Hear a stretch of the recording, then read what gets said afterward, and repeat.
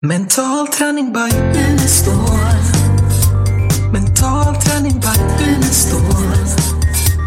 Mental träning by Unestål.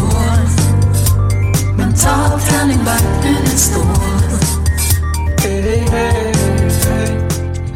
Hej och varmt välkomna till ett nytt poddavsnitt med Mental träning by Unestål. Och idag sitter jag som vanligt med Lars-Erik och Malin Lake. Jajamän. Och vi tänkte idag ta en hel del kring frågor. Vi har fått ett antal frågor så vi tar några av dem och besvarar dem. Och så får vi se vad vi kommer in på för spännande saker. Ja, ni har ju lite kompetens att komma med där.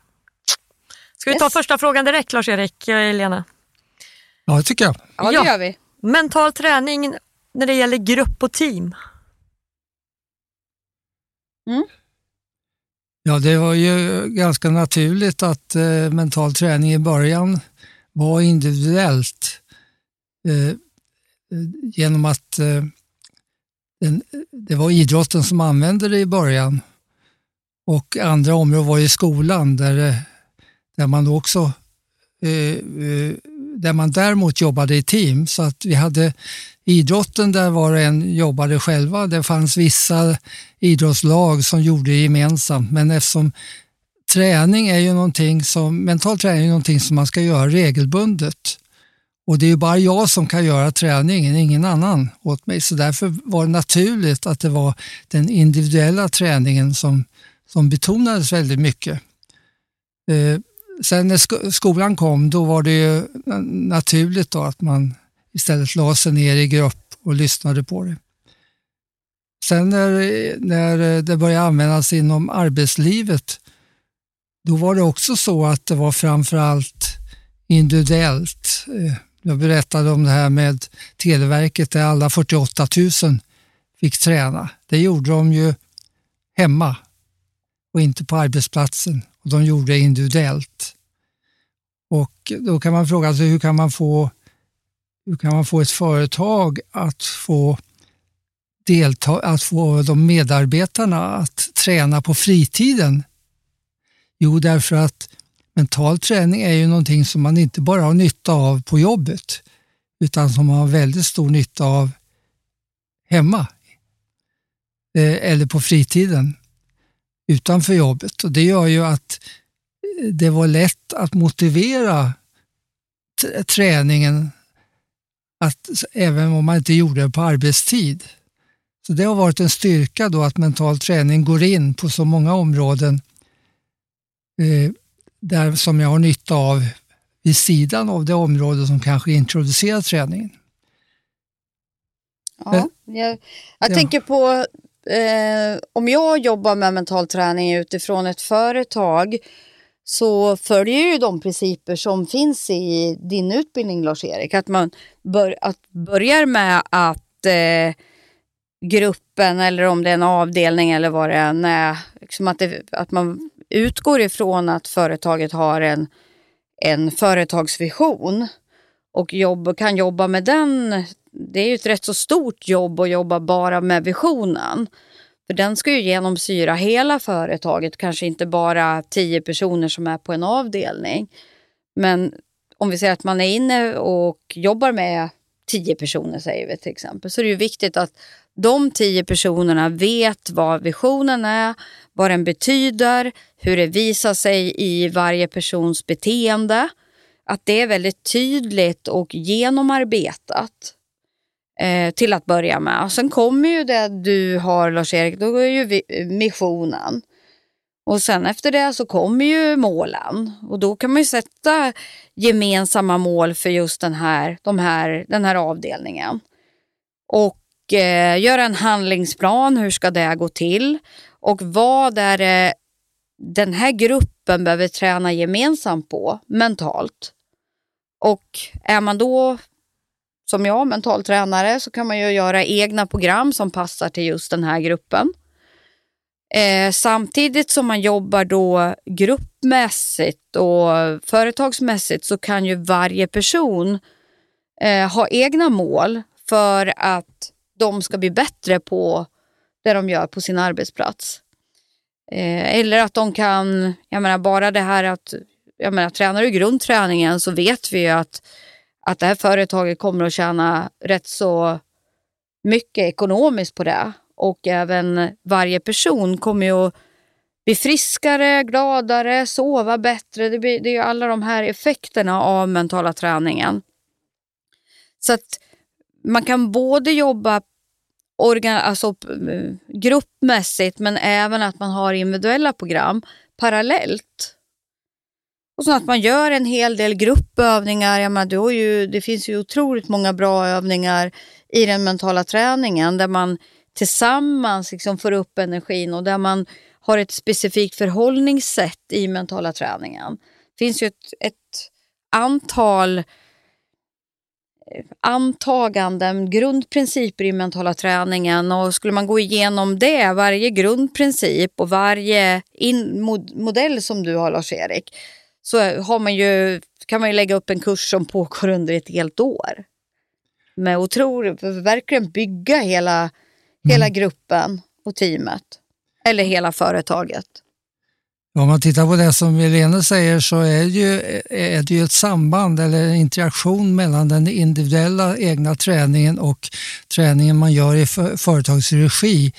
Och det gäller både innehåll, där till exempel du nämnde det här med målsättningar, där det är naturligt då att titta på hur kan jag hjälpa till att nå företagets målsättningar och vad har jag för nytta av det personligt, och hur kan företaget hjälpa till att nå mina individuella målsättningar, för det gynnar företaget i längden också. Så att där finns det en interaktion.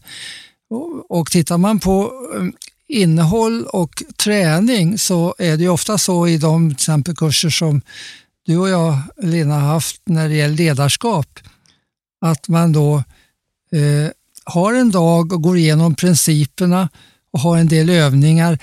Sen får man i uppgift att träna individuellt tills nästa gång man träffas. Så i regel finns det hela tiden, även på företagssidan och arbetssidan, en interaktion mellan det man gör i företagets regi och det man gör individuellt. Så den individuella träningen finns alltid med, eftersom mental träning är någonting som var och en måste göra. Ingen annan kan göra träning åt mig, precis som det är på idrottssidan. Och där gjorde jag ett projekt för många herrans år sedan som var unikt då, som jag egentligen har modellerat och gjort rätt så många gånger. Och det har att göra med att jag fick ett uppdrag på en social förvaltning. Och den chefen var före sin tid. Det här är rätt så länge sedan. Det är kanske 15 år sedan. Nej, det är 16 år sedan. För jag var gravid med Angela då. Jag satt rätt så hög gravid och körde det här då. Och då, den chefen var före sin tid då, och rätt så öppen för nya saker. Och då hade vi en kick-off för hela företaget där man liksom satt plattformen för den mentala träningen och utvecklingen och målen och så här. Och sen fick jag förmånen att coacha varje individ på den här SOS-avdelningen individuellt. Och de fick välja vad de ville och sätta upp för mål. Det var allt ifrån att de ville byta arbetsuppgifter, de ville ha högre lön, de ville må bättre, de ville gå ner i vikt inför någon bröllop, vet jag att det var. Jag vet att den här socialchefen, han hade för mycket att göra, kom för mycket folk in på hans kontor och han kunde inte säga nej och jobba över till 8-9 och hans fru var irriterad. Det var så här alla möjliga olika frågeställningar. Någon hade någon son som inte gick till skolan. Så det var liksom både privat och arbetsmässigt. Men de fick sätta upp mål utifrån sitt eget. Och det behövde inte vara kopplat till jobbet.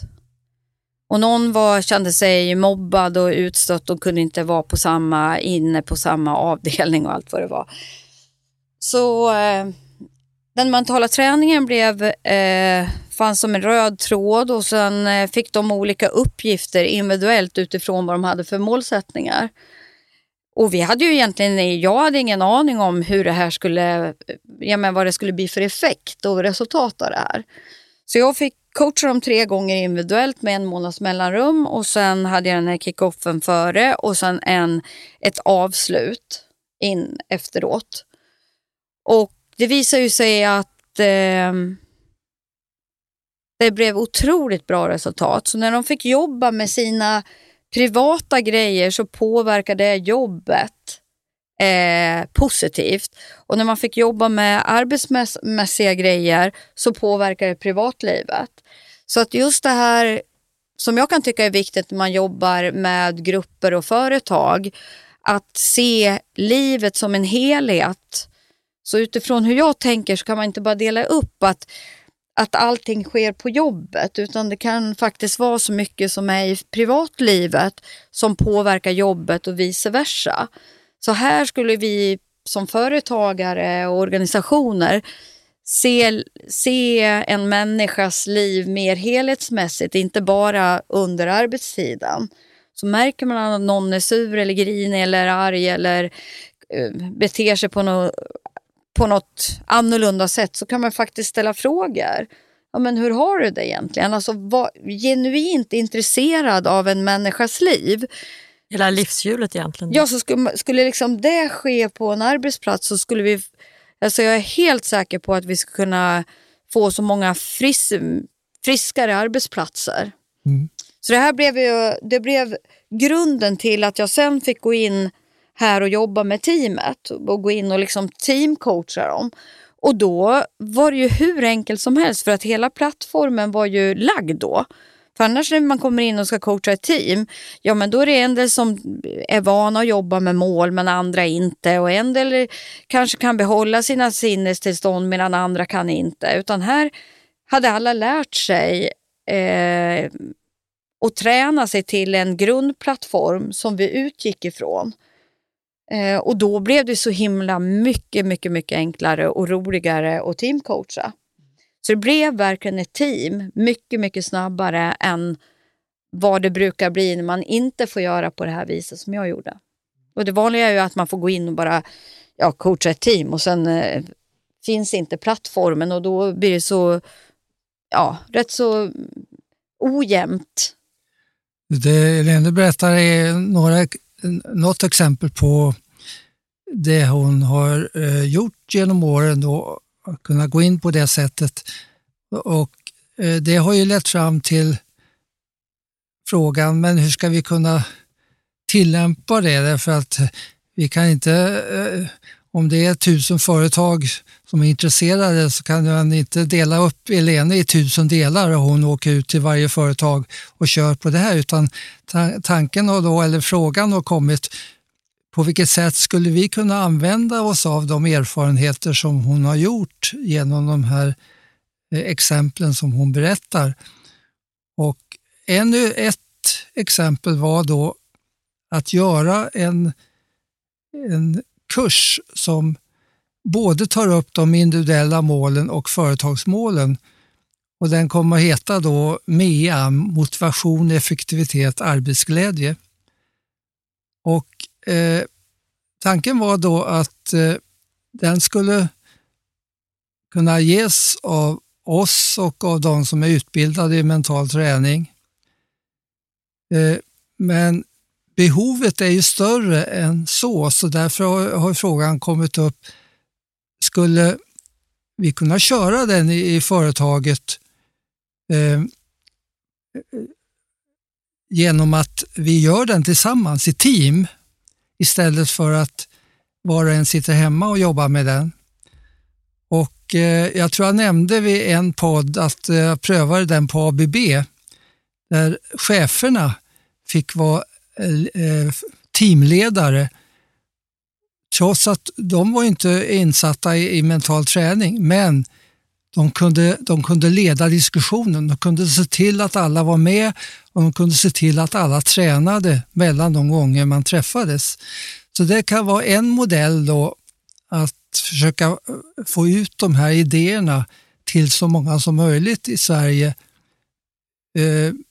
Vilket där det är nödvändigt att hitta en modell där inte Elene måste åka till varje plats och leda det hela. Så det är saker vi jobbar på och ska försöka utveckla ännu mer framöver. Spännande, det är ett stort område. Ja. Jag har lite fler frågor, jag har en lite längre här. Hur kan jag ge ett djupt avslappnat tillstånd när jag arbetar med mina målbilder? Försöka minnas ett tillfälle när jag lyckades med något som fick mig att känna mig nöjd och glad utan att det leder till att jag börjar tänka och analysera för mycket och därmed stör mitt avslappnade tillstånd. Mm. Ja, det här har ju med överhuvudtaget en diskrepans eller en motsättning som finns mellan analys och mental träning eller analys och prestation. Det finns ett gammalt talesätt som säger paralysis by analysis. Paralys, förlamning genom analys. Och det gäller inte minst på det mentala träningsområdet. Börjar man analysera, då går man i den mentala träningen så går man ju in i, man kan säga att man byter operativsystem i hjärnan om man tar den liknelsen, och man går in i ett system där man tar emot instruktioner och suggestioner som man själv ger eller som man får genom det program man lyssnar till. Man tar emot det utan att analysera. Börjar man analysera, då plockar man sönder det sättet där informationen gör effekt. Och även om det är någonting man vill ha så förstör man det genom analys. Så analys har en tendens att plocka sönder även bilder. Analys är detaljer, man plockar sönder i delar, och mental träning bygger på en helhet. När vi kommer in så småningom på vad som händer rent EEG och hjärnmässigt när man tränar mentalt, så kan man se att hjärnan kommer att fungera som en helhet. Och då tar den emot bilder på ett helt annat sätt. Plockar man sönder bilderna, då förstörs mycket av den mentala träningseffekten. Och det är samma sak i hypnos. Och Helena har varit inne på att göra program där man hjälper någon att få bort analysen. De brukar kallas för förvirringsprogram inom hypnosområdet. Där man förvirrar någon så mycket att man inte ens kan tänka logiskt. Och man lägger av det logiska tänkandet. Och då brukar hypnoseffekten komma. Vi vet till exempel när det gäller bilder, och det kan vi ta upp vid ett tillfälle där vi talar om bilderna, att börjar man analysera en positiv bild, då förstör man effekten. Så därför kan man använda analysen när det gäller negativa bilder. Det gör man till exempel i smärtsammanhang på smärtkliniker genom att man får analysera sönder smärtan i olika delar, och då minskar smärtupplevelsen. Så analys hör inte ihop med mental träning och inte med heller utförande. Till exempel på en fotbollsplan sa vi, börjar man tänka så sjunker prestationen. Börjar man fundera, börjar man plocka sönder de instruktioner man fått av tränaren i delar, ja då försvinner effekten. Så det här är ett jättestort område att undvika det. Och därför kan man väl säga att vad man ska göra utifrån den här frågan, det är ju att om hon ska gå tillbaka till en situation där hon vill ha en resurs, till exempel hon upplevde en bra känsla och den känslan vill hon ha med till en kommande situation. Till exempel inom idrotten vill man gå tillbaka till en situation där man hade flyt och sen koppla den till nästa tävling. Men då bestämmer man den situationen innan. Och sen glider man tillbaka och börjar uppleva känslan. Det är inte så att man går in i mentala rummet, sen börjar man fundera vilken situation ska jag välja. Det har man valt innan man går in. Valet ska inte ske i det mentala rummet, valet ska ske innan. I den mentala träningen så är det upplevelsen som är det viktiga. Så när man glider tillbaka till den situationen, då upplever man den känslan. Det är upplevande minne, det är inte ett intellektuellt minne där jag tänker mig att nu är jag tillbaka 2 år och nu ska jag gå in i den här situationen, får vi se vad som händer då. Utan man upplever att man är där, man upplever att känslan kommer till mig utan att jag behöver fundera och analysera. Men man kan ju faktiskt gå in i mentala rummet. Jag upplever ju inte att det är analys om man går in, förflyttar sig till mentala rummet och sen ber man sitt omedvetna plocka fram en situation som jag har nytta av för att nå mitt mål eller en känsla eller vad det nu är, och så får den komma till mig. Men det kan jag ju göra utifrån mentala rummet. Behöver inte tänka, för det är inte säkert att mitt intellektuella jag hittar den bästa situationen. För det är det här hon upplever som en störning då när hon... Ja, och det är ju frågan, är det en begränsande övertygelse hon har? Hur vet hon att det är analys? Om hon är i mentala rummet så kanske hon bara kan låt en situation komma till mig, eller ett tillfälle när jag har det här tillståndet, och så bara avvaktar man och så får man se vad som händer. Precis, det är inte analys. Analys har ju med det medvetna tänkandet att göra. Medan det omedvetna tänkandet, det går ifrån analysen. Man ger en uppmaning och sen händer det saker. Spännande. Jag tror att man kan ju även göra så att man är i mentala rummet, och sen om man då ska, för hon pratar om målbild eller hur? Att hon ska sätta upp ett mål. Där kan man ju använda, jag brukar använda oftast Aladdin-lampan, men jag föreställer mig att jag har en Aladdin-lampa, och sen funderar jag bara på hur det bästa målsituationen skulle kunna se ut utifrån vad det är jag vill. Och så låter jag de bilderna komma till mig. Så det är ju också ett sätt att låta det omedvetna plocka fram och göra fantastiska föreställningar. Och de behöver ju inte vara logiska överhuvudtaget. Det kan ju vara liksom att du är på en strand och så ser du en byrå där till exempel med full med resurser i. Alltså allt kan ju hända i det mentala rummet. Spännande, för då kopplar jag på en fråga som också hör till det här. Jag får bara lägga till en sak. En sak som som man kan komma ifrån analysen i samband med mental träning, det är ju att man inte lyssnar på det som sägs. Vet man att man ska träna ett visst område och att de instruktionerna går in bäst om de går direkt till mitt inre, då behöver man inte gå igenom det medvetna lyssnandet, utan då kan man bara ta emot det, och då kommer aldrig analysen in. Och det är då man upplever efteråt att har jag sovit eller inte, för jag kommer inte ihåg vad som har sagts. Jag ska skaffa mig en Aladdin-lampa. Det är alltså ett bra kriterium på att man har varit i det bästa tillstånd, när man inte ens kommer ihåg vad som har sagts. Då kan man heller inte analysera. Nej, Amanda har en fråga lite på samma tema. Hur vet jag att jag är i mitt mentala rum på riktigt? Frågar hon. Tog vi inte upp lite det av det i förra avsnittet, att det finns ju vissa kriterier, att man tappar tidsperspektiv, att man har de här små ryckningarna i kroppen, att man märker dessutom att det man har programmerat in börjar hända. Det är ju ett bra kriterie.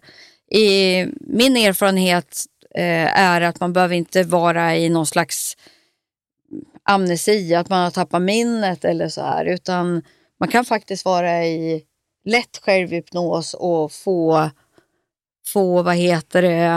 de här målen eller det man programmerar in att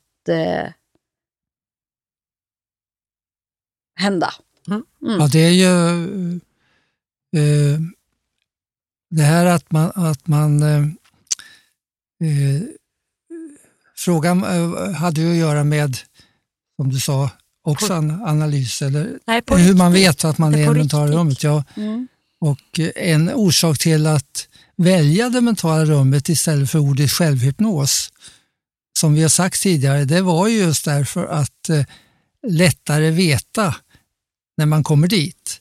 Innan, när vi bara hade ordet självhypnos då på 60-talet, då var det ständiga frågor efteråt. Var jag verkligen i hypnos? Hur vet jag att jag var i hypnos? Men genom att man valde någonting, genom att jag valde ett spatialt uttryck bestämde att när jag är i det mentala rummet, då är jag i mitt självhypnos. Då behöver man inte fundera. När man kommer till mentala rummet så är man där. Så att frågan tyder ju mera på att jag börjar analysera då. Jag kommer till mitt mentala rum och då börjar jag fundera på, är jag i det mentala rummet eller inte? Jo, men genom att jag spatialt är där, beroende på vilket rum jag har skapat. Märker jag att jag är inne i det här rummet, eller märker jag att jag är på den här berget eller den stranden där som jag har valt som mitt mentala rum, då är jag ju där. Så bort med analysen där också. Men där kan det ju vara också, som vi också sa, att som jag har ju inte bestämt något mentalt rum, utan det kommer ett mentalt rum till mig varje gång jag går ner i det här tillståndet. Så jag fokuserar på en känsla. Så när jag känner den här känslan att jag är alltså bara fri, då kommer ju rummet till mig. Och då kan det vara som du säger, på ett berg eller på en strand eller i skogen eller på ett moln. Spontant kommer det till mig att det är väl inte så mycket måsten, utan mer motsatsen. En fråga kring mental träning för idrottande ungdomar och självhypnos inför match. Och kanske någon tips på hypnosfiler eller något sånt. Vad tänker ni kring detta?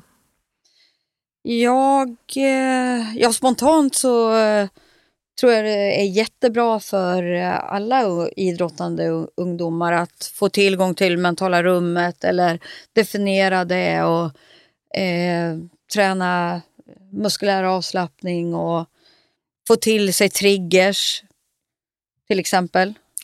Och triggers var? Trigger är ju att du får ett tillstånd som du behöver i en viss situation. Jag har ett bra exempel.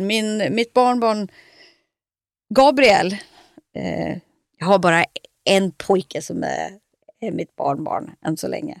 Gabriel, han spelar ishockey och han hade en utmaning att ibland när han var satt på bänken och sen skulle komma in igen så var han liksom lite, han var inte tillräckligt taggad. Så att han hade liksom suttit och vila upp sig eller vad man ska säga. Så när han kom ut så tog det en stund innan han fick fart. Så då kom han hit och så hjälpte jag han att sätta en trigger. Så att när han skulle gå ut från oss, var på bänken, så hjälpte jag han med en trigger. Att han skulle vara liksom som en tiger på isen, typ. Bara han kliver ut. Så själva triggern blev att han slog ner klubban i bänken eller i golvet innan han skulle ut. Och då kom den här tigerkänslan att han var snabb, rapp och fokuserad. Och det första han gjorde då, när vi hade gjort det, han skulle iväg på någon match då gjorde han ju mål direkt. Så han blev ju riktigt impad av de här mentala strategierna som vi har. Så där finns mycket att göra. Och där har vi också motsatsen, de som sitter på bänken och sen ska in och visa allt jag kan på en gång. Så nästan blir liksom överinner. Så det är ju motsatta läget. Ja, och då kanske man behöver ha något annat, något lagom tillstånd. Precis. Tittar man på mentala träningen kopplat till olika områden då, alltså det är idrott eller andra områden, så var ju tanken från början var ju då att mental träning är då ett system som man lär sig och sen lär man sig att tillämpa det på det område som man behöver använda det på. Så var det också inom idrotten, var ju det första området. Och där var det ju många som frågade då, jag håller ju på med den här idrotten. Det kan väl inte vara samma program som någon som håller på med andra typer av idrotter? Jo, så ja, det är samma program. Det är bara det att du tillämpar det på den gren du håller på med. Så därför blev det, från början var det inga specialprogram. Så småningom blev det program för golf och ett annat blev den här fotbollsboken. Men de programmen kan man lika använda i andra idrotter. Så att det är väldigt svårt att göra ett program som ska gälla en viss idrott. Sen var det en del som sa, ja men jag är så speciell, så kan man inte göra program just för mig?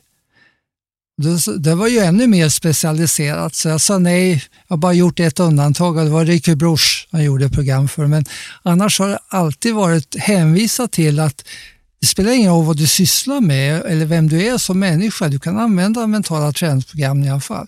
Men sen har det blivit så att till exempel gäller ungdomar att sättet att gå in i mental träning kanske behöver formuleras lite annorlunda med lite andra ord när det gäller skolan och ungdomar.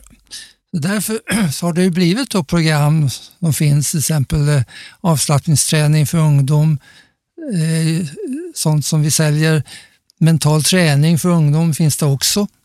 Ja, för det här frågar jag efter var han kan hitta de här filerna till exempel. Finns i våran webbshop. De finns i webbshoppen. Och det finns ett 20-tal program för ungdomar och barn. Kommer fler också. Och hemsidan. Och sen www.unsoleducation. Och så webbshoppen. Ja, och webbshop. Och sen finns ju även Mindschool-appen för barn och ungdomar mellan 10 och 15 år. Där de är ju lite mer anpassade i språket, kan man säga. Där jag använder både direkta och indirekta suggestioner och Milton-språket och lite kortare program också.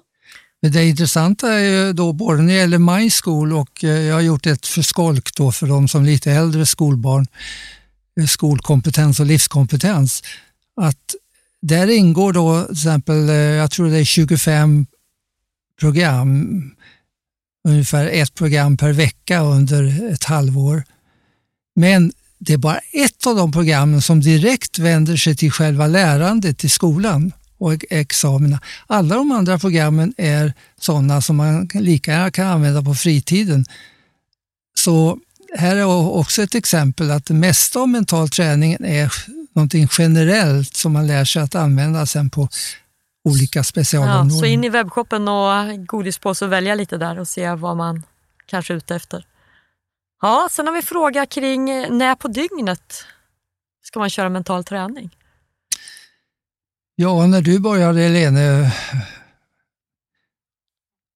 när tränar du på dygnet? Nej, men första tiden så körde jag ju väldigt strukturerad. 7:00 varje kväll körde jag och på samma ställe. Nitiskt gjorde jag, men det spelar egentligen ingen roll när på dygnet man tränar. Det viktigaste är ju att det är en bra tid för varje individ att göra det. Sen får man ju tänka på att flera av programmen, det kommer vi ju att ändra nu, att man kanske det finns instruktioner på slutet att man känner sig pigg och alert och mår bra. Och det är klart att gör man det då när man ska gå och lägga sig och bli pigg klockan 11 så men det kan man ju bara plocka bort, att man tänker alltså att man inte lyssnar på det, att man säger till sig själv att nu när jag börjar träna så sista meningarna kommer bara att glida förbi. Men där är ju också att kanske att vi kommer att ha mer öppna instruktioner, att nu kan du välja vad du vill göra. Ja, i princip så gäller ju här också att man väljer själv när man vill träna och att det i princip inte spelar någon roll om det är på morgon, middag eller kväll, om det är på arbetstid eller fritid och så. Däremot så gäller ju samma regel här som när det gäller vanlig fysisk träning. Att säger man att jag tänker träna då när jag får tid, då blir det aldrig av, eller väldigt sällan. Ungefär, och vad gör man då fysiskt? Jo, det bestämmer man. På onsdag så går jag på gymmet eller på torsdag är jag ute och springer då och då efter jobbet. Så där vet man då att för att det ska bli av med den fysiska träningen så måste jag göra det regelbundet och vanemässigt och lägga in det tidsmässigt och dagmässigt. Samma sak gäller mental träning. Och det spelar ingen roll när man gör det. Det viktiga är att man har bestämt när man gör det och håller sig till det. Och när Lena nämnde det här med tiden på dygnet då, så finns det frågor som ibland har kommit, och det är att jag har bara möjlighet att träna, inte på jobbet utan när jag kommer hem, och när jag kommer hem har jag ungarna omkring mig och väldigt stökigt, och jag förstår ju att man måste ha det lugn och ro omkring sig när man ska träna, så att jag vet inte hur jag ska göra. Jag kan inte sätta upp en lapp på dörren att mamma tränar mentalt, utan det blir ofta så att jag får aldrig tillfälle att träna. Och då brukar vi föreslå 2 saker. Antingen det som Helene sagt, att man väntar till kvällen när man ändå ska koppla av innan man ska somna, och kör ett träningsprogram då. Och då, som Helene nämnde, så slutar de med att du ska känna dig pigg. Men genom att man bara säger till sig själv att jag bryr mig inte om slutet, då kommer det att gå över i sömn. Och det blir en bra inledning till att kunna ta över själv, vilket ju är ett av målen i mental träning, att man ska kunna sköta det själv utan hjälp av program. Och det här kan vara en inledning till det. Jag märker att om jag säger till mig själv att jag inte ska bry mig om slutet, ja då verkar inte slutet. Eller om jag lägger till någonting till det som finns på band, så händer det också genom att det kommer i samband. Så att det kan vara en stor fördel. Man kan säga en väldig flexibilitet, fast det är ändå viktigt med rutiner i det. Ja, man ser till att sen det andra alternativet är ju då att man säger, jo men då ska jag lära mig träna när det är stökigt omkring mig. Att man sätter sig med och gärna öka den här störningsfrekvensen, så att man ber ungarna att vara så störande som möjligt, slå i dörrar, skrika, leva, sätter på radio mellan 2 stationer på hög nivå, och sen börjar man träna. Det är mycket svårare, tar längre tid när man lyckas, men när man väl har lyckats, då är det en stor fördel att veta att hur än min omgivning är, hur stökigt jag än har det, så kan jag koppla av. Så att det är en slags mental tuffhetsträning som kan leda väldigt långt om man går den vägen också. Jag har håller på att testa lite nytt. Så att jag har med några av mina klienter så har jag gjort specialprogram som de har kunnat använda när de jobbar och när de är ute och går, och alltså träna mentalt medan man rör sig. Och jag har fått jättebra feedback på det. Så det är ett intressant område att börja utforska och göra fler program. Och där är väl Anders Hansen och de inne på, men det finns ju mycket kring det där rörelse. Ja, det kanske det är. Jag vet inte, med mental träning. Nej, inte mental, men just med aktiviteter för hjärnan och med blodcirklar. Ja. Och liksom men här tänker jag att man ska kunna liksom kombinera att röra sig samtidigt som man gör mental träning. Alltså att du får induktioner och instruktion. Och jag har fått jättepositiv av mina klienter som jag har coachat. Jättespännande. Jag tänker just att blodcirkulationen också, så det kanske... Och jag tänker även kanske en del som har ADHD och så här, att det är svårt att ligga still, och så här, att man ska kunna röra sig samtidigt och ha lite annorlunda musik och lite så här. Jättebra idé, och det har ju lite med den utveckling vi har haft på hypnosområdet, där vi idag talar om alert hypnosis, och jag har skrivit en hel del om det. Och alert hypnosis är alltså det som till exempel idrottsmän, när de går in i flow, då är man i ett hypnotiskt tillstånd, men man ligger inte med slutna ögon, man är ju vaken, och man fungerar bättre än normalt när man är i det tillståndet. Så flow-tillståndet innebär då ett hypnotiskt tillstånd fast man har ögonen öppna, men man är ändå annorlunda än man är annars. Och ofta har man inte riktigt klart för sig vad som händer, för det händer av sig självt. Det går inte in som ett vanligt minne i huvudet, så man kan ha svårt att minnas efteråt vad som hände. Kroppen och sinnet tar över utan att man gör det med det vanliga medvetandet. Och det har ju också att göra med det vi har använt tidigare då, att man liksom har meditativ löpning där man springer i jämn takt, ögonen öppna, men man tänker inte på att man springer och man tänker inte på var man springer, utan man bara öser på monotont och samtidigt löses problemen när man är i det. Så att det här är ett område som vi kommer att utveckla ännu mer framöver, för det är ett jättespännande område. Det börjar, ja, men jag tänker så här att det kan du använda hela dagarna. Att du är i ett flow hela dagarna och är i ett nu. Jag programmerar mig att min kropp ska liksom, den kommer ihåg det den ska komma ihåg och glömmer det den ska glömma. Och sen behöver jag ha någonting av det jag glömt, då kommer jag ihåg det jag ska komma ihåg. Men det börjar bli dags att runda av. Men jag tycker, Elena, absolut, det skulle bli intressant att följa det här som du pratade om. Det måste det tycker jag är jättespännande. Vi plocka upp emellanåt och följa vad som händer där. Ja. Jättespännande. Oj då, har tiden gått? Ja, du har ju många frågor. Det går fort när man har roligt, vet du, Lars. Ja. Jag har inte hunnit med alla frågor. Får vi ta nästa gång då? Precis. Vi får... Men ni som vill skicka in frågor, gör gärna det, för att det är väldigt spännande tycker vi också att kunna det bästa är lägga att upp det kommer massa kunskap som frågor. ni inte visste att ni hade. Speciellt när det gäller frågor som de flesta andra tror är intresserade av också. Så fortsätt att göra det. Kul! Och vilken e-mail, Malin? fragor@unestal.se. Yes! Då tack och hej för den här gången, och så hörs vi nästa vecka. Ja, eller på söndag. Hej då. Ja. Vi ses. Hej då. Mental träning by Unestål. Mental träning by Unestål. Mental träning by Unestål. Hey, hey.